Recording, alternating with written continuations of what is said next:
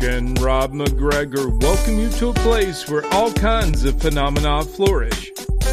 Voices whisper ancient secrets, signs and symbols are abundant.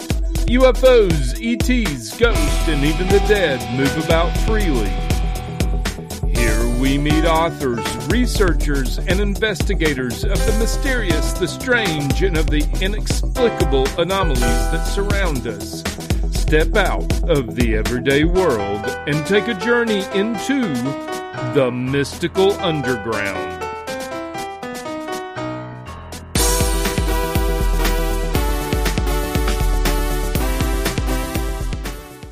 Welcome to the Mystical Underground. Thank you for joining us. This is Rob McGregor. And Trish McGregor. And our producer and tech magician, John Posey. You can go to themysticalunderground.com where we make regular blog posts and where you can find out about our books. Among them are Phenomena, Harnessing Your Psychic Abilities, The Secrets of Spirit Communication, Sensing the Future, and Aliens in the Backyard. Our most recent book is called The Shift, Reports from the Mystical Underground. Trish's latest novel is White Crows, and Rob's seventh Indiana Jones novel, The Staff of Kings, is now available in ebook and audio, and this one is free. Trish? Our guest today is Salicrow, a psychic medium and author who weaves the traditions of her Irish Traveler and Blackfoot heritage with modern magical techniques. For more than 30 years, she has worked as a spirit channel, seer, and intuitive healer, offering readings and teaching workshops throughout the United States and internationally. Salicrow's new book is called Spirit Speaker, A Medium's Guide to Death and Dying. It's also an excellent guide to the afterlife, which we'll be talking about. Welcome, Sally, the Witch of the North Kingdom. The Northeast Kingdom. Yes. The Northeast Kingdom, okay. Thank you for having me. Yes. So when did you first know you were a medium? I am a person who was born into a family with psychic abilities. So my great-grandmother was my first teacher. And I knew that spirits talked to me my whole life. I started working professionally as a medium when I was 30 after having a very large opening that I refer to as the November incident. I wrote about that in my first book, Jump Girl. And so kind of got the benefit of being raised psychic and knowing about it and being comfortable with it.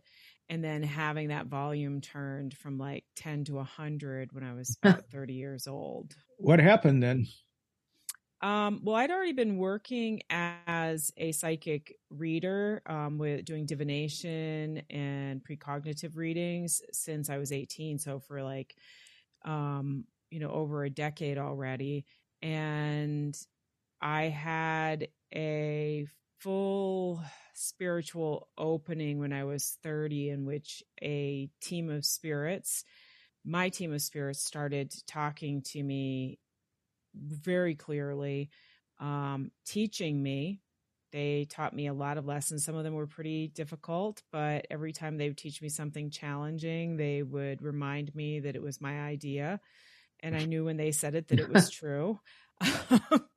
It's your idea. It's why I named my first book Jump Girl, because I say that I'm the type of person who will often stand on the edge and count to 3 and jump and then find my way out of a situation instead of wading in. But I say I jump in to help other people wade in. Like I'll jump in and then find the shallows and the easier way in for others. Well, I think it helps to have a supportive family from some of the psychics we've spoken to, for sure. Yeah, my sister is also psychic. So I not only had my great-grandmother when I was growing up, I have a sister who's a year and a half younger than me, and we both have psychic gifts. So if one of us saw something, the other one did as well. So it was easy to get confirmation that your experience was real. And both of us work and teach in the psychic field. So does she live in Vermont?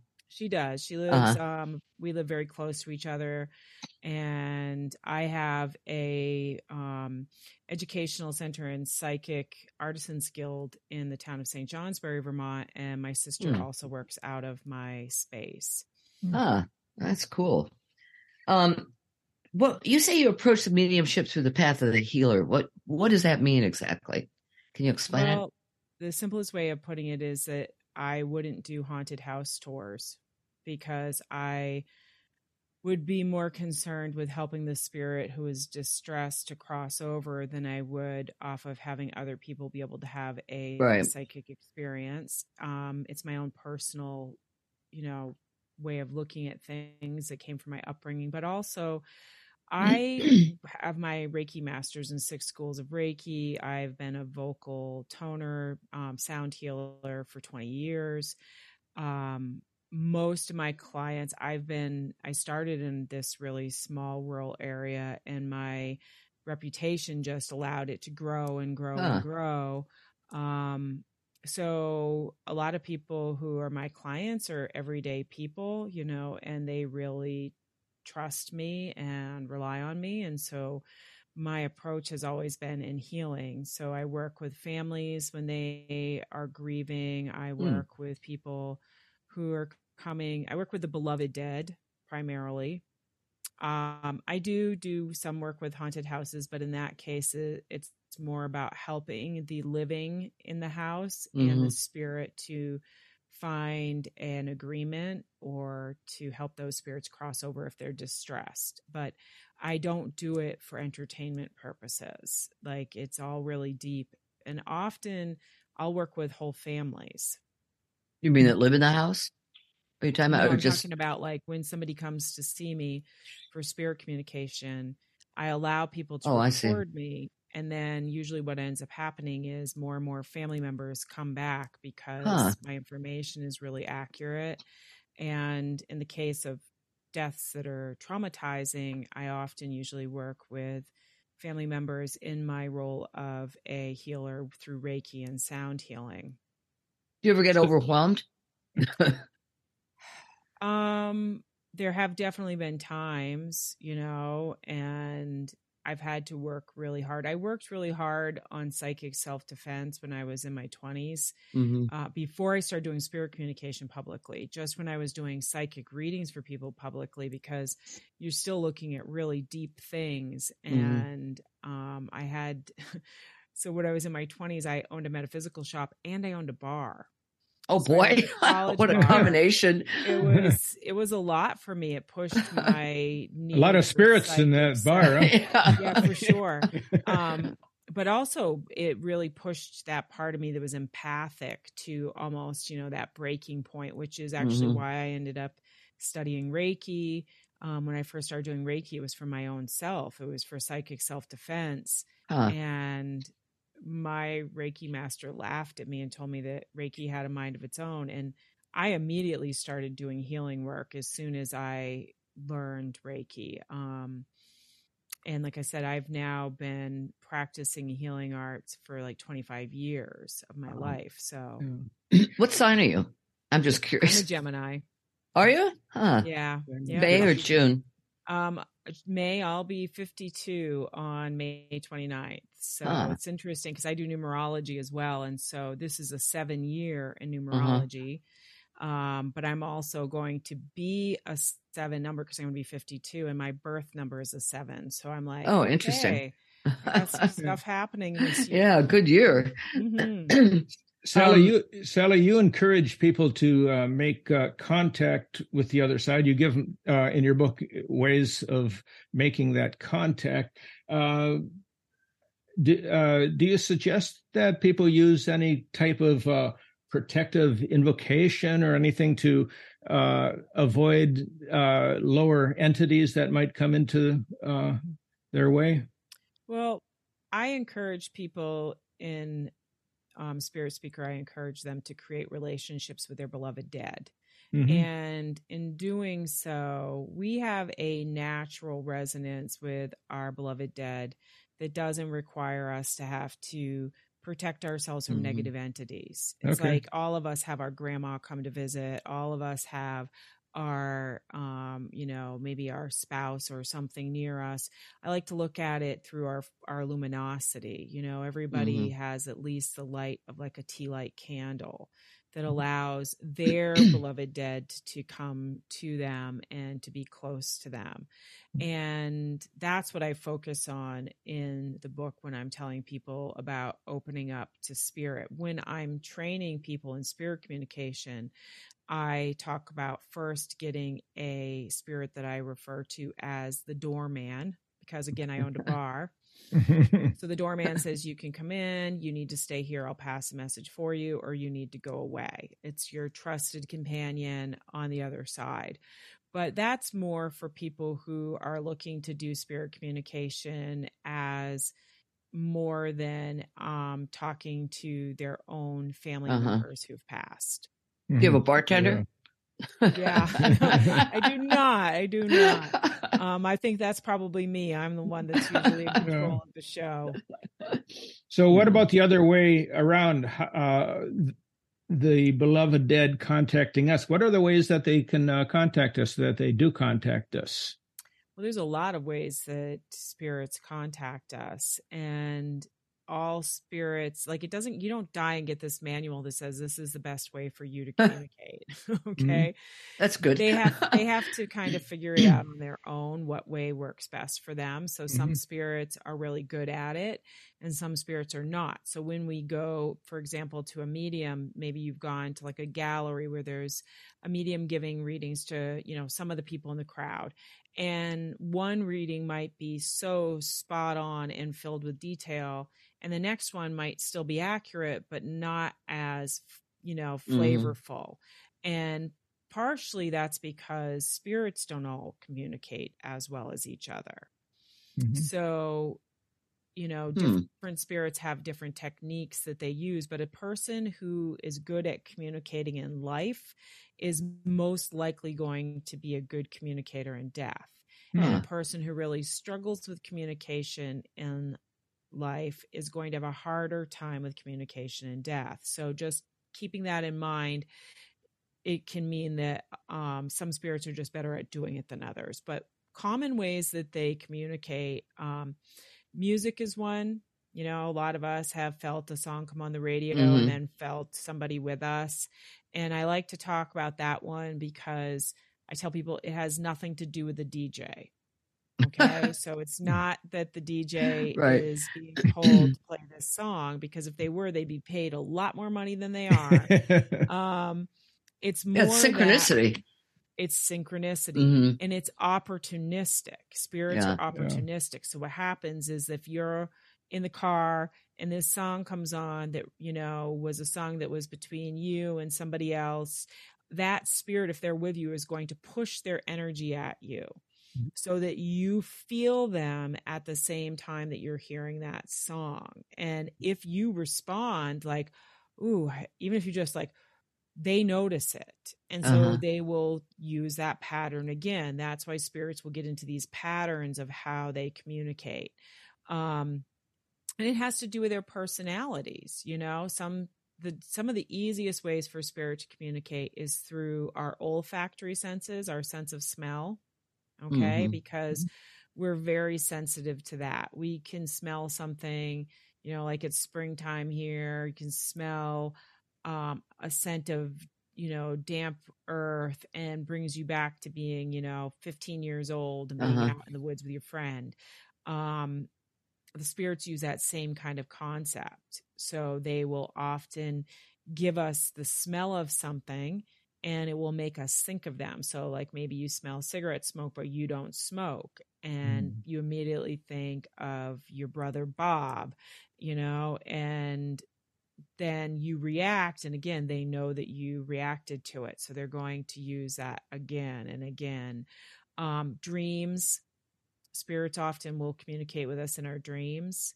And when that happens, it is usually a moment that we know we're not dreaming, so the dream feels more, often there's some kind of moment in which we're seeing the person and we realize they're dead, That's the kind of contact I've had with beloved dead in dreams, and it's like a very vivid dream, a flash that happens, and there's the person. One particular one was just a message in the same kind of voice the person spoke in life. And he had a kind of a way about him. And he said, "Hi, Rob, I'm dead now." Just kind of. Yeah. And like a week simple. later, I hadn't been in contact with that guy for a couple of years. And about a week later, I heard that he had died in a car wreck. Yeah. That's interesting too, because the time right after death is when most spirits have the most, or most people are going to experience contact, is within the few weeks after death. And it has to do with that person who has just passed into spirit kind of like still having a close connection to the living world, and still having a closer connection to that, how that energy works. And, so the couple weeks after somebody passes is usually when a lot of people might experience a visitation from that spirit. Mm-hmm. Yeah. How about loud sounds, loud noises? You have noises. Sometimes they'll make a noise. I wrote about that in my first book, Jump Girl. Again, that was a memoir of my life growing up psychic and of my opening.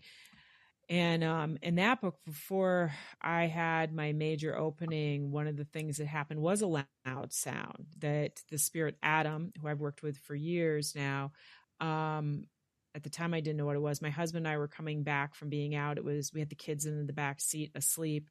And all of a sudden we heard this really loud, and so loud that we pulled over because we thought something had happened to the tire, had something happened in the back seat. Nothing had happened. And then shortly after that, a lot of things started happening.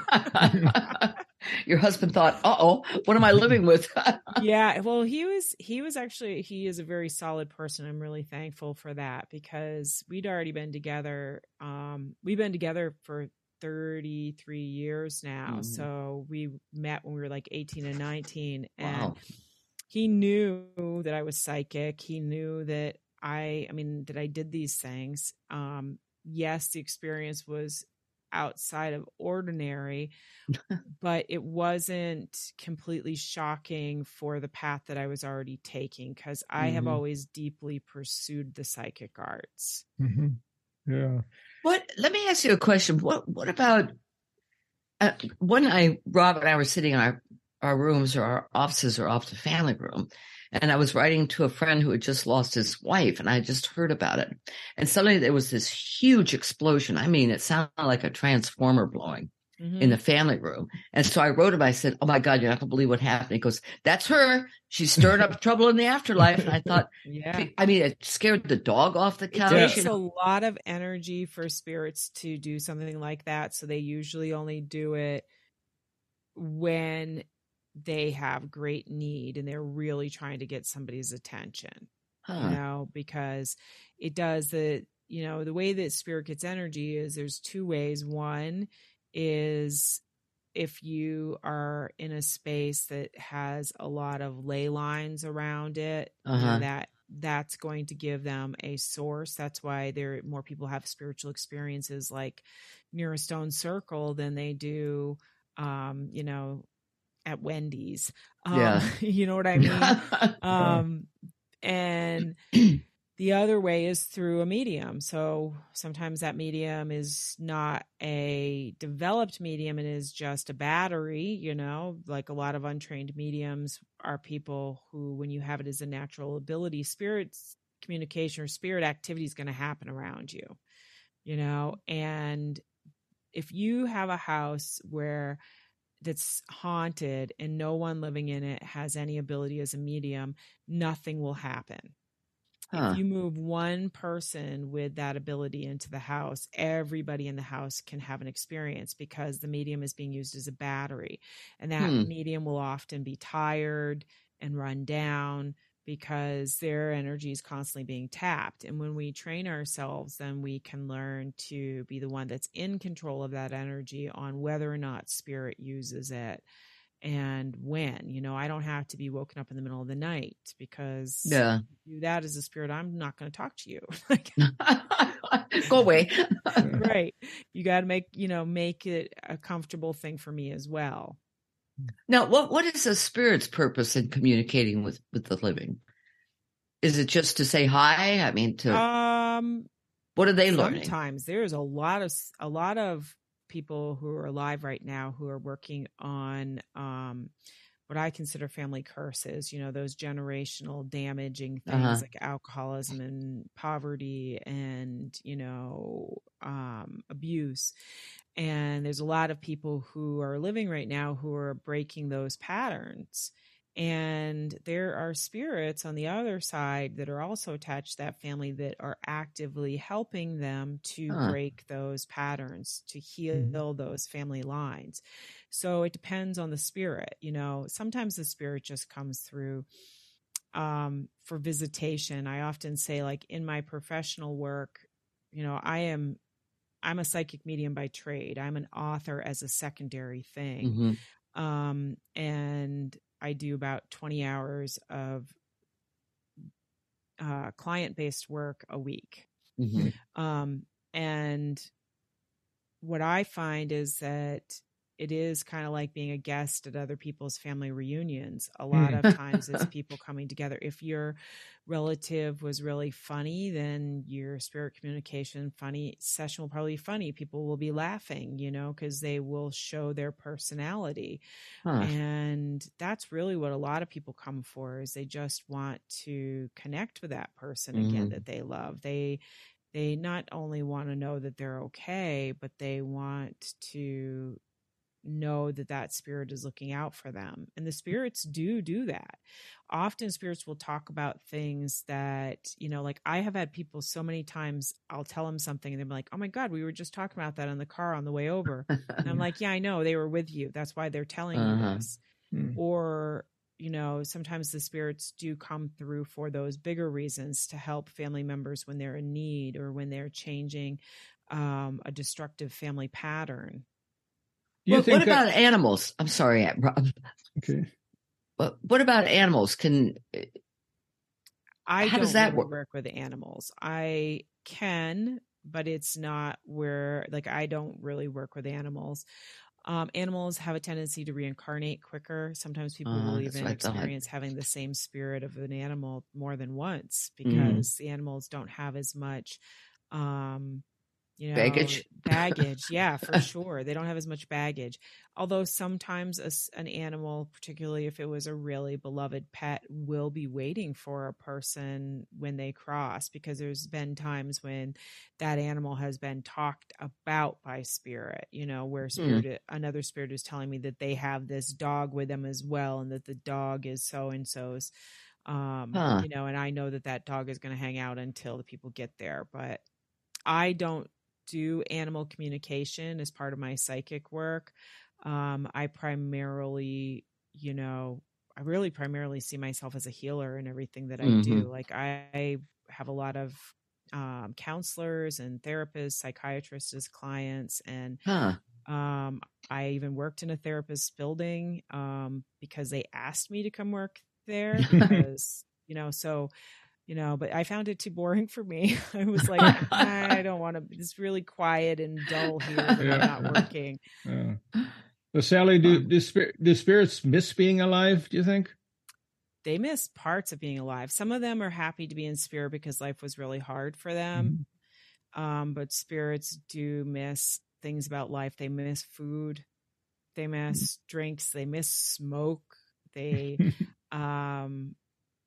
they miss sex, but they don't talk about that as much. But sometimes I do work with couples, like when somebody's passed and I have to be like, I'll say things like, well, I can tell that you had a very frisky relationship. But they talk about food and drink a lot.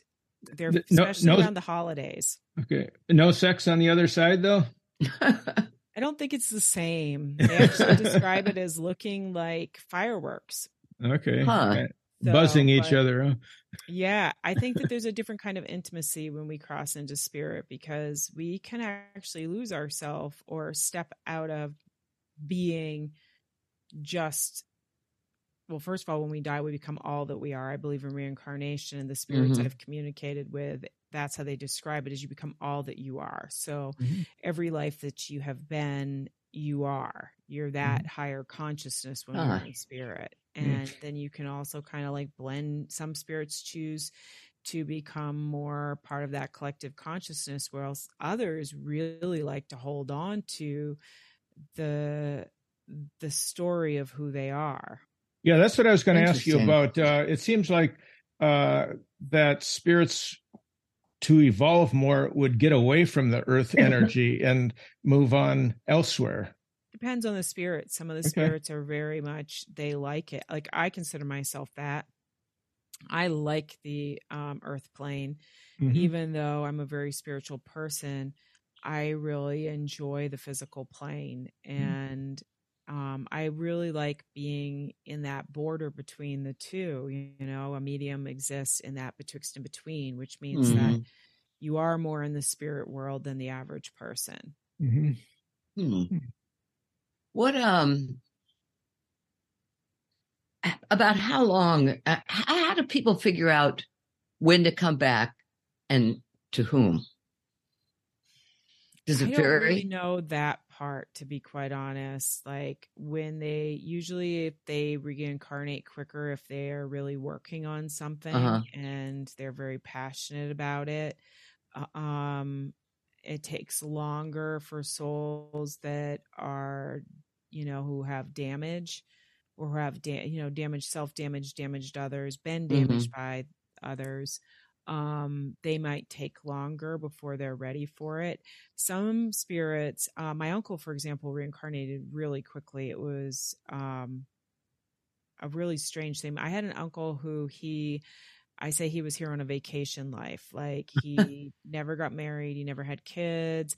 He was a good guy. People loved him. He didn't have anybody he did wrong. Do you know what I mean? Not a lot of karma. And he died young, about 42. And then he reincarnated almost immediately, but then he died again like 2 years later. And it was that, I think that sometimes when we are higher souls, or we've had that benefit, we might volunteer to come back as a child who doesn't live long, which is what I think my uncle did. Like, he had this really easy life, and then he had a life of, dying young, and then he was back in spirit. And, so there's definitely not a set pattern for it. I think. Did you recognize him? What happened was, I knew that he had reincarnated because I had spoken to him shortly after his death, and then I knew spirit told me that he had moved on. And when my father moved back home, my father also had abilities, but he didn't embrace them till he was much older, until he was 60 years old, because my dad had gone to war. He was in Vietnam. So there was a lot of reasons he used his abilities and didn't feel comfortable with them. And shortly after he started opening up himself, one day I came home, and he was at my house, and my dad was like, I've been talking to Ted, which is his brother. I'm like, Dad, you can't be talking to Ted. Ted's already moved on. And all of a sudden, my uncle was in my head, and he was like, actually, Sally. I was like, God. So yeah, I have a very unusual experience in that working with spirit in one form or another has been pretty normal most of my life. And that's great. Yeah, it's definitely made things easier, and it's made it so, I mean, I've been teaching for many years. I was teaching for a long time before I started writing, because I felt that in many ways the upbringing I had was necessary so that I could help other people, because we are living in this time of psychic evolution where people are waking up and opening up and having Boy, that's for sure. And if you don't have any, any understanding of what that is, it can be incredibly scary. That's a good point. That's what our book, The Shift, is about. That the whole thing, everything's shifting. Yeah. This awareness is just, it's incredible. And it is incredible. It's really fun to watch. Yeah. Right. More and more people are tuning in, being psychic, and who had never thought about it before. And, yeah. And then there's climate change aspect too that's going on. Well, I think that they go hand in hand. My second book, which was The Path of Elemental Witchcraft, was a book, and that came out last May. I had two books that came out within a year of each other. And in that book, it was all about communicating and working with elemental spirits and, needing to develop this understanding of our connection with the natural world, so what you're talking about, Rob, with climate change is like, I don't think it's a coincidence that we're becoming more psychic. No. I think we need to be if we're going to survive, because we have to start thinking differently. And the only way we can think differently is to experience life differently. Because if you experience that everything has a consciousness, you have to start. It changes everything. Responsibilities. Yeah. It changes everything. I think it's interesting that your family has discussions, not discussions, but disagreements about whether or not your uncle came back. That's fascinating.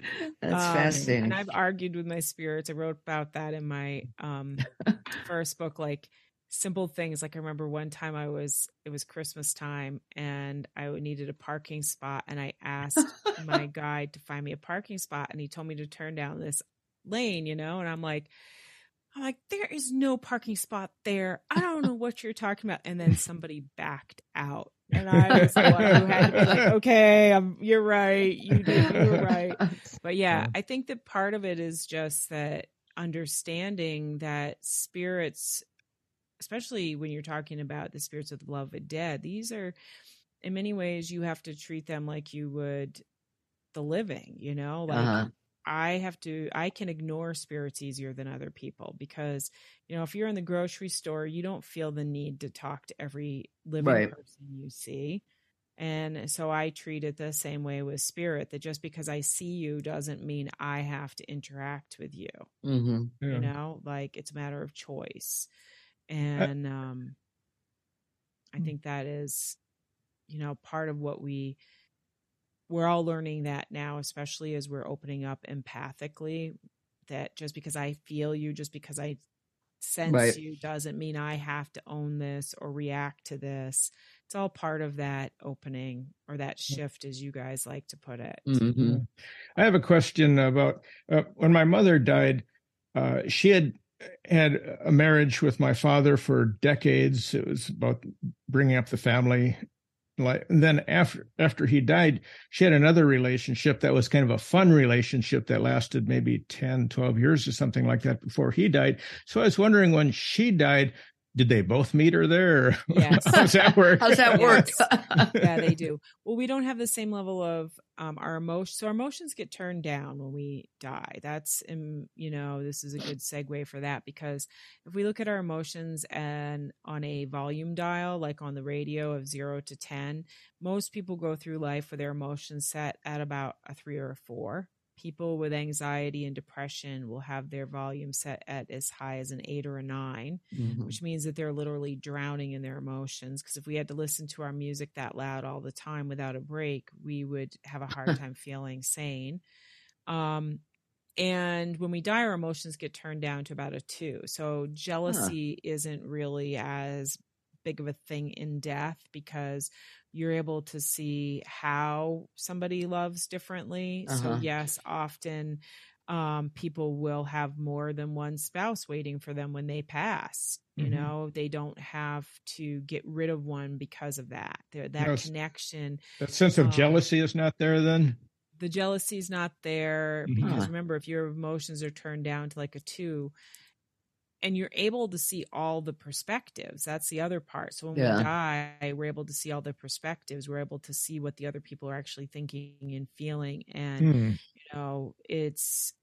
it's freeing for a lot of people. They spend a lot of time reviewing their lives and seeing what was really going on instead of what maybe they felt was going on.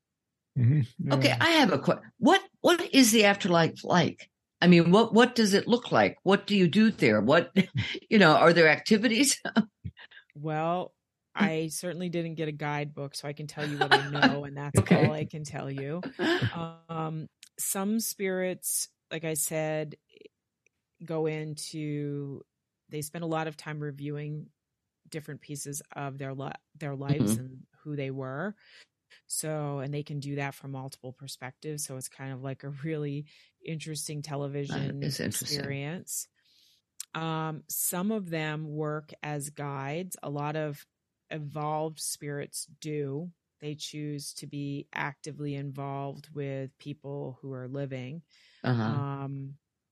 And, you know, like some spirits hold more on to wanting to have a home or a physical domain. Like, one of my husband's spirits that I communicate with, because he lives in my house, is every time you talk to him, he will meet you in his office. He was one of his lives, he was a doctor in England in the late 1800s, and he has this oak office, or maybe it's other wood, I don't know. I just know it's all wood, like wood cabinets, wood desk, wooden walls, glass and wood, and he likes to meet you there because he really loved that space. So my dad was a person who, when he was alive, would call me from California to ask me, you know, questions kind of like what you asked, Trish, like, do spirits sit in chairs? And I'm like, well, if they want to sit in chairs, they can, but they're not sitting in it because they're fatigued. Right. You know, so, like. But isn't it also true that what people think they're going to experience, that they will experience? For example, if you were a very religious person and went to church or temple every week, and then after you died, you thought that you'd continue going to church, and that was what you would find a church there. And they probably would create it for themselves in their mind. Right. And then they kind of wake up after that to realize that's really not necessary. Right. Most of them, well, when we become all that we are, though, and that happens when we die, we get to see all the different aspects of it. I also think that time isn't the same when we're dead. So like when we have to wait 40 years because our, you know, husband died 40 years before us, that's different for the spirit, the husband. That 40 years could go by really quickly because they're not stuck in that linear time. You know, it's like, I, as a medium, don't even really believe in past lives as much as I believe in parallel lives. So I think that sometimes that time in between lives is really, might seem like 500 years here, but is really compressed when you're in spirit form. Different spirits have different roles. Some spirits are very involved in the evolution of human consciousness, and there's a lot of spirits who are working right now, you know, so a lot of more people are working with their spirit guides than, you know, in a very, very long time. I won't say forever, because I think that psychic consciousness is on a pendulum swing, you know, and that we are in a time where we're opening more up again. But we certainly know that it wasn't that long ago that it was really repressed, and that if you showed any sign of this, you would be persecuted. So right now, there's a lot of spirit guides who are actively working because a lot of people are ready for that opening in their consciousness, and you kind of need a guide helping you through that. I thought it was interesting that in your readings with the deceased, that you've yet to come across anyone who's either in hell or heaven. Yeah. And I have communicated with a lot of Catholic grandmothers. Okay. Oh, God. Who went to church every, you know, multiple times a week. And, you know, because I live in an area close to Canada, close to Montreal, actually. So we have more French Canadians, and a lot of, you know, people have Catholic grandmoms. And there's, you know, the interesting thing is that those people are actually easier to communicate with, because while the afterlife might not have been what they were expecting it to be, they very much believed in spirit and in an afterlife. And so they are easier to communicate with. They might be surprised, you know, that they're communicating through, you know, a witch, but I think that I do a good job of helping everyday people understand what I mean by that word. You know, to me, a witch is a A wise person is a person, and magic is science that hasn't yet been explained. Right.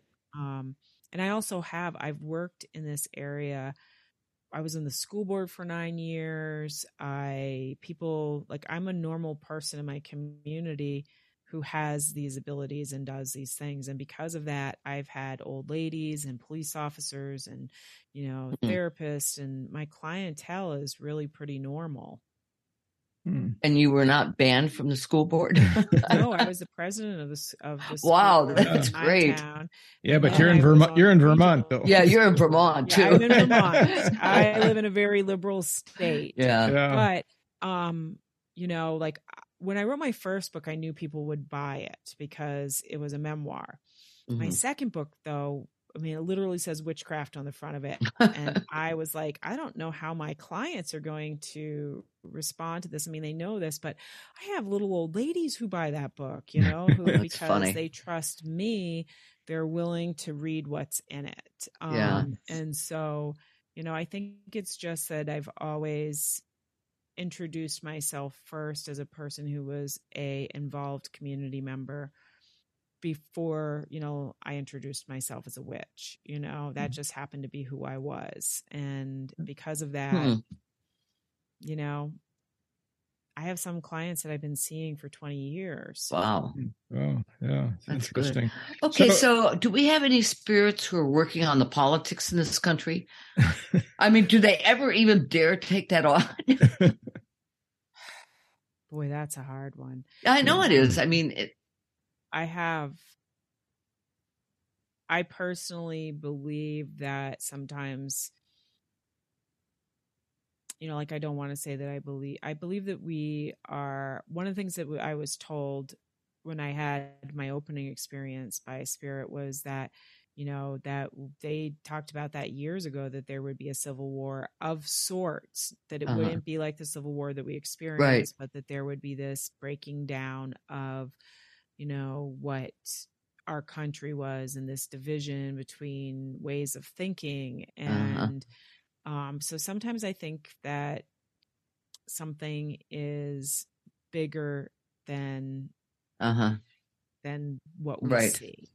Do you know what I mean? Yes, I know exactly what you mean. And while I would like to think that they work on politicians, I think that, the politician first has to be able to hear, because just like we know that most people can't hear spirits talking to them, even though the spirits are, the people who are, maybe you guys talked about like the low energy, low entity.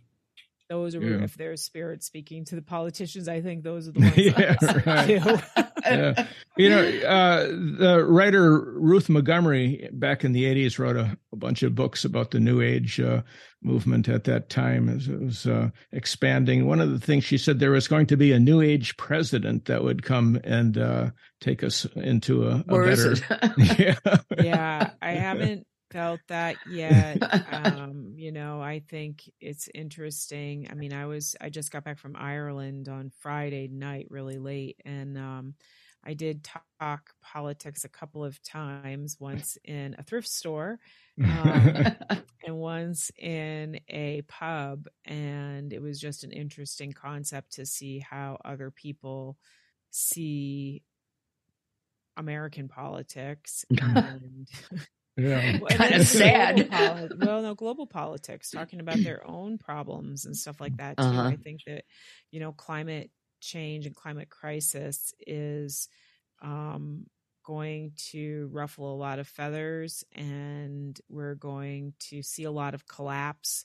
It's one of the reasons why we have to kind of go back to those ways of honoring our beloved dead, creating relationships with our ancestors and the world around us, because we're lost, we're spiritually starving, and we're making poor decisions because of it. Because, I'm not really fond of, organized religion, but I think that one of the problems that we're experiencing is that as organized religion, particularly, the mass rule that Christianity held for many years, as that kind of falls away and people aren't assigned a religion at birth, because that's what happened when I was a kid. It was like, it was just assumed that you were Christian. I think that one of the problems happens is that people don't know what to do. And so there's this spiritual starvation, that they don't know how to pray or what they're praying to, and they don't know how to connect to their ancestors, and they don't know how to connect to the earth itself. And while technology allows us to connect to people all over the world like we're doing right now, it's in a very there's an emptiness with it. There's a spiritual void. That's what void. Yeah. When our daughter was born, we decided to raise her completely outside of religion, even though Trish and I were both raised as Catholics. And, we talked about spirit and belief in the afterlife, but nothing religious. And but she did pick up some things from us in a kind of unusual way, but nothing. You tell her the Rose story. Okay. Right, yeah. So she was at the home of a very Christian friend when she was about 8 or 9 years old, and she saw a picture or saw a crucifix on the wall, and she asked the girl and her mother, "Is that the hangman?" Because I read tarot cards. Oh, nice. The woman never spoke to us again. Yeah. Yeah, we had a similar story in our household that my daughter, when she was in like 5th or 6th grade, she came home and told me she wanted to go to church, and I couldn't figure out why. So I gave her this video first, and turns out that she had thought that Jesus was a cool kid who lived in the next town over, because people would talk about going to church on Sunday and hanging out with Jesus. And so my God. But good. Same thing. We talked every time my kids had a question, I would try to say, well, this is what some people believe, right, and this is what other people believe, and this is what I personally believe, but you can figure out for yourself what it is that you believe.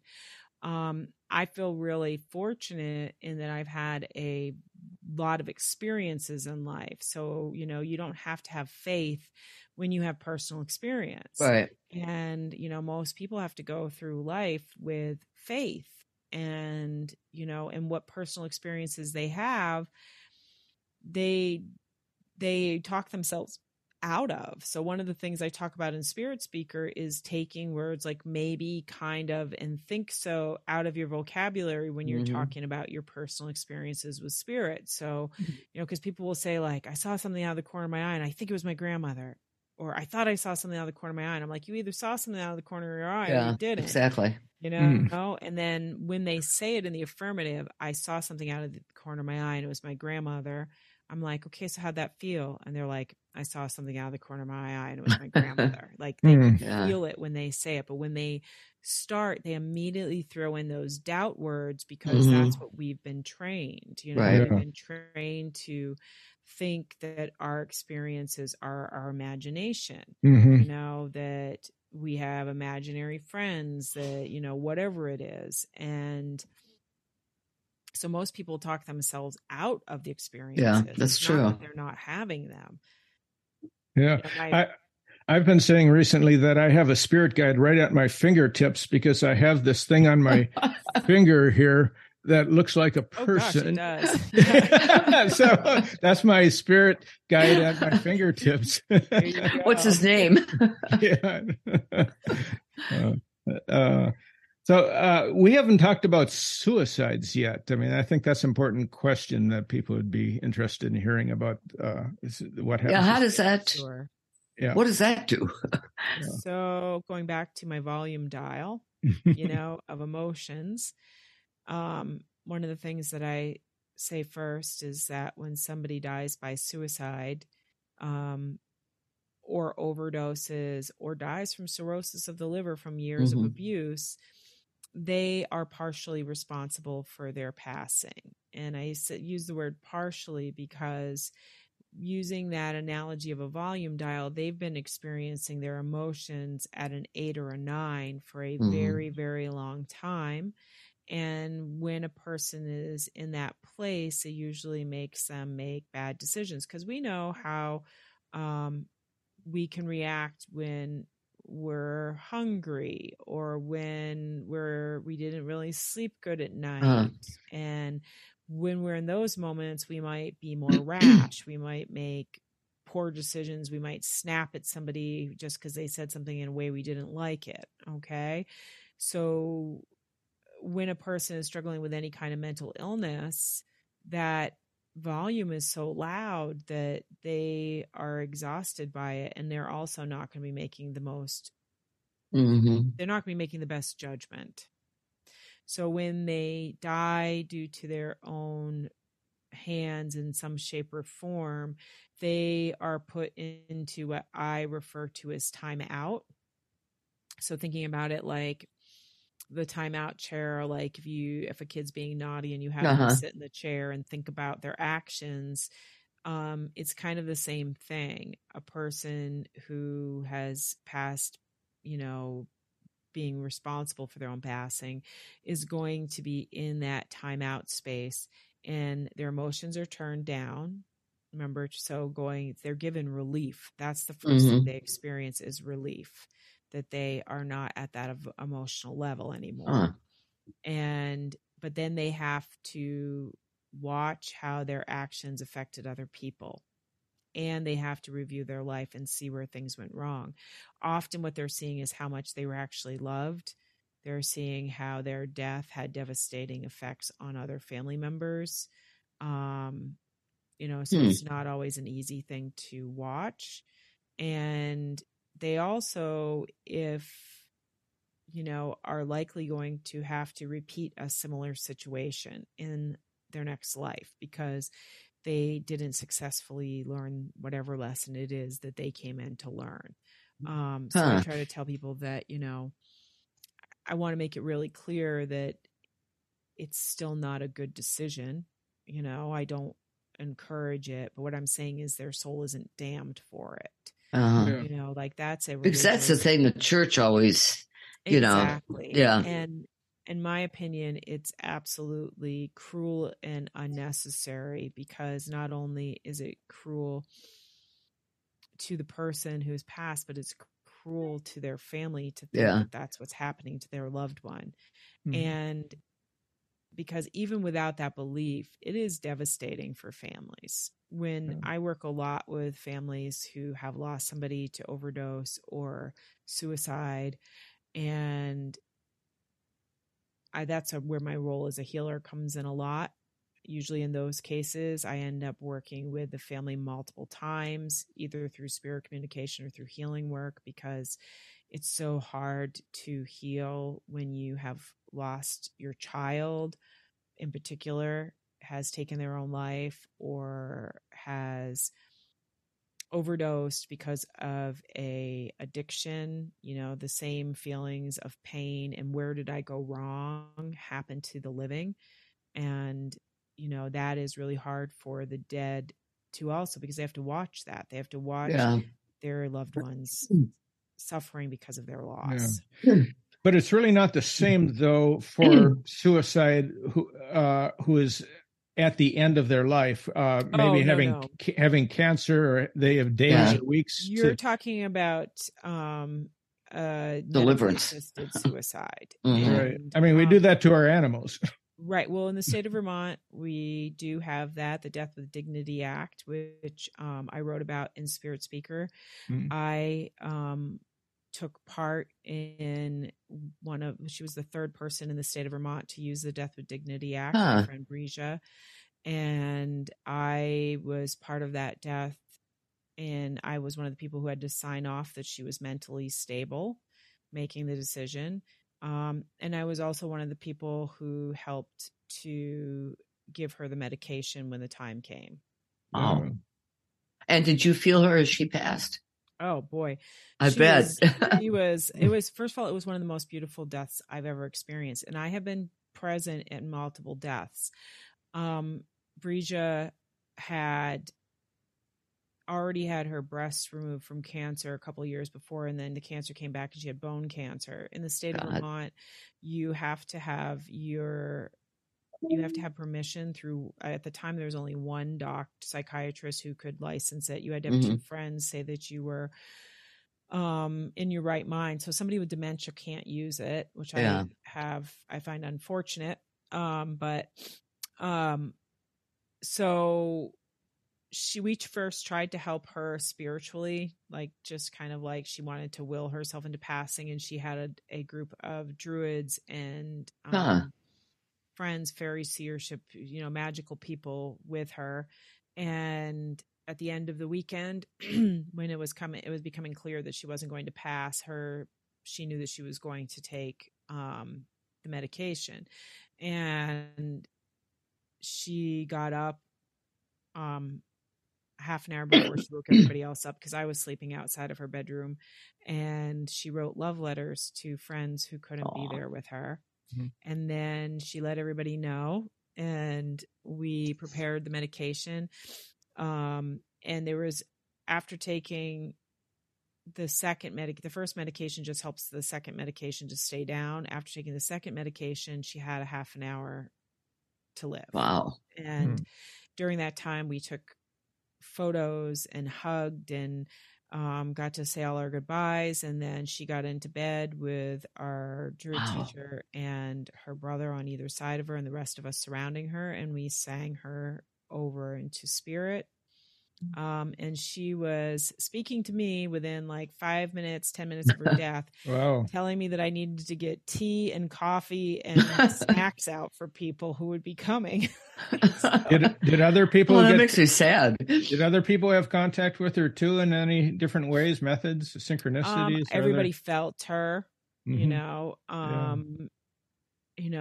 could feel her presence, and it was a really beautiful experience. But I was the only one who was psychic. You call this the gray area, or the gray? Well, can you explain that a little bit? Yeah. So the gray is the area that spirits gave me that word to refer to the time in which we are passing and can't get better.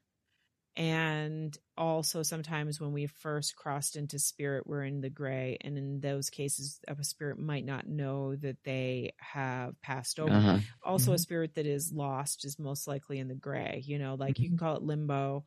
But the living being in the gray, I compare it to pregnancy. So when somebody is pregnant, the living can see that another person is coming in, because the mother's belly is growing, giving us that physical sign that a person's coming in.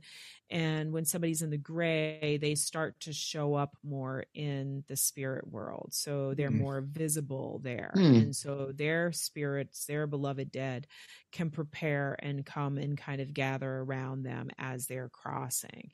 And a person who is a medium is going to be more in the, also shows up in the gray, but they don't really refer to it as being the same, but it's the same thing. Like, I'm more visible in the spirit world than the average person. Are your kids also psychic?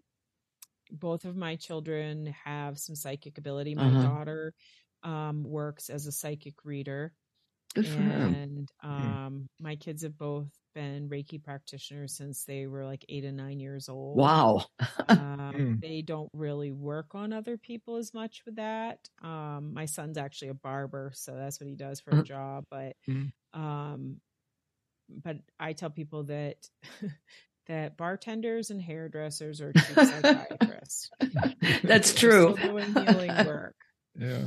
You say that yes, both of my children have some ability. Yeah, that's great. You say that all of us have like a light that they can see from the other side to some different strength, different people. So when they're in that gray area near death, does that light expand, that they're easier to find? That's a good way of putting it. They have more luminosity in the spirit world when they are in the gray. Yeah. And I actually shared one of my favorite stories about that in Spirit Speaker. I did a gallery for a couple hundred women at a resort one year. They do this ladies retreat, and one of the people I called up on stage, I told her that her mother-in-law was coming through, and that the mother-in-law was talking about her husband, which is and that he was currently in a nursing home and that he was going to be crossing soon. So she was talking about her husband being in the gray.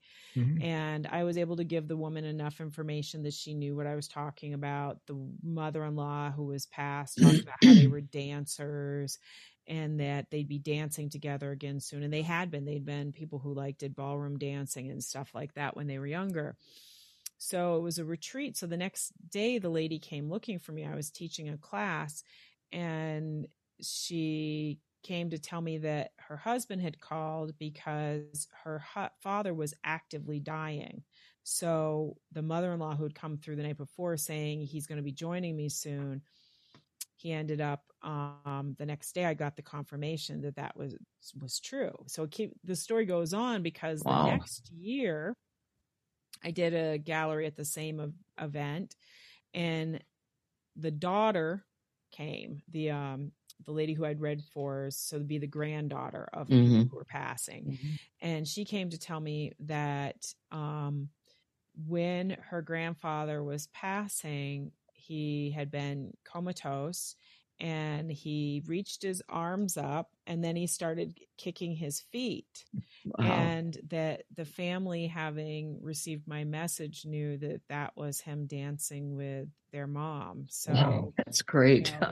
That was really just a beautiful moment. That's a great story. Where spirit will, when somebody's in the gray, they will often experience their dead a lot more. They're become more psychically sensitive during that time, and so do their caregivers. Yeah. That's a great story to end it with. John, you've been very quiet. I could just talk for the next 3 hours. Are you kidding? John, are you still alive? No, I'm still. Okay. I'm still in this room, but yeah. What do you think? Oh no! You have any questions? Well, I do, but I don't think we have time to answer the questions. Well, and I guess just maybe the most straightforward one is beloved dead. I don't think I've heard that phrase before today. Where does that phrase come from? That has just been what we've called the dead in my family. And the beloved dead for me are our family, friends, loved ones, and ancestors, spirit guides. Our beloved dead are our spirit team. So, that's what I specialize in working with. And that's what I teach other people primarily to work with, is their beloved dead. So when you asked earlier, Rob, about, protection, when we're working with our beloved dead, those are the spirits that are already watching out for us. And when we start developing relationships with them, we don't have to worry so much about negative spirits coming after us because our team's going to be covering our back. Yeah. Yeah. Okay, we got to have you on again, Sally. Great talking to you. Yeah, it's been wonderful. Thanks so much. We'll send you a link. John, when is this one going up? I think it'll be next Sunday. I think. Okay. I mean, we'll go with next Sunday because I already had something ready to go up today. Okay. So how can people contact you? Oh yeah, and where can they find your books?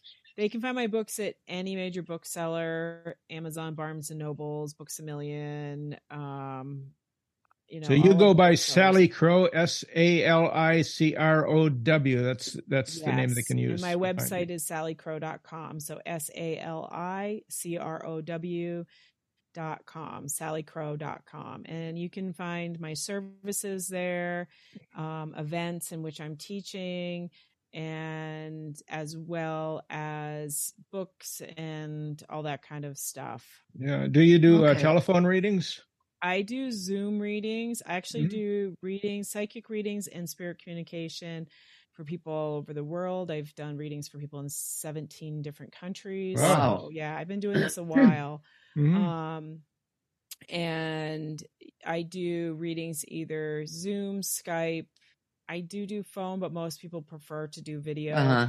But I also see people in person in my offices at the Pearl in St. Johnsbury, Vermont, which is my Psychic Artisans Guild and Educational Center. So I'm a busy gal. Great. Yeah, really. Plus you're a mom. Well, actually, I'm a grandma. My kids are grandmother. So my God. 1.5-year-old grandchildren. Wow. The mom great. part of me has already been, that duty's done. Okay. Now we're the grandchild phase. It was great talking with you. Oh, just wonderful. Thanks so much. This has been great. Take care, Sally. Thank you. Bye now.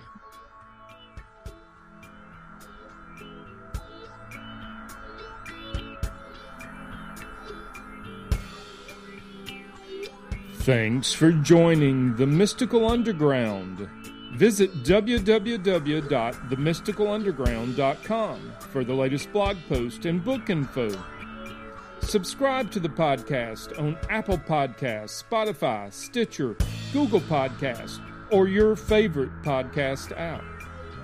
Listen to the podcast at podcast.themysticalunderground.com.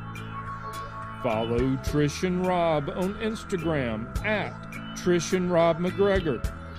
Follow us on Twitter at The Mystic Cast.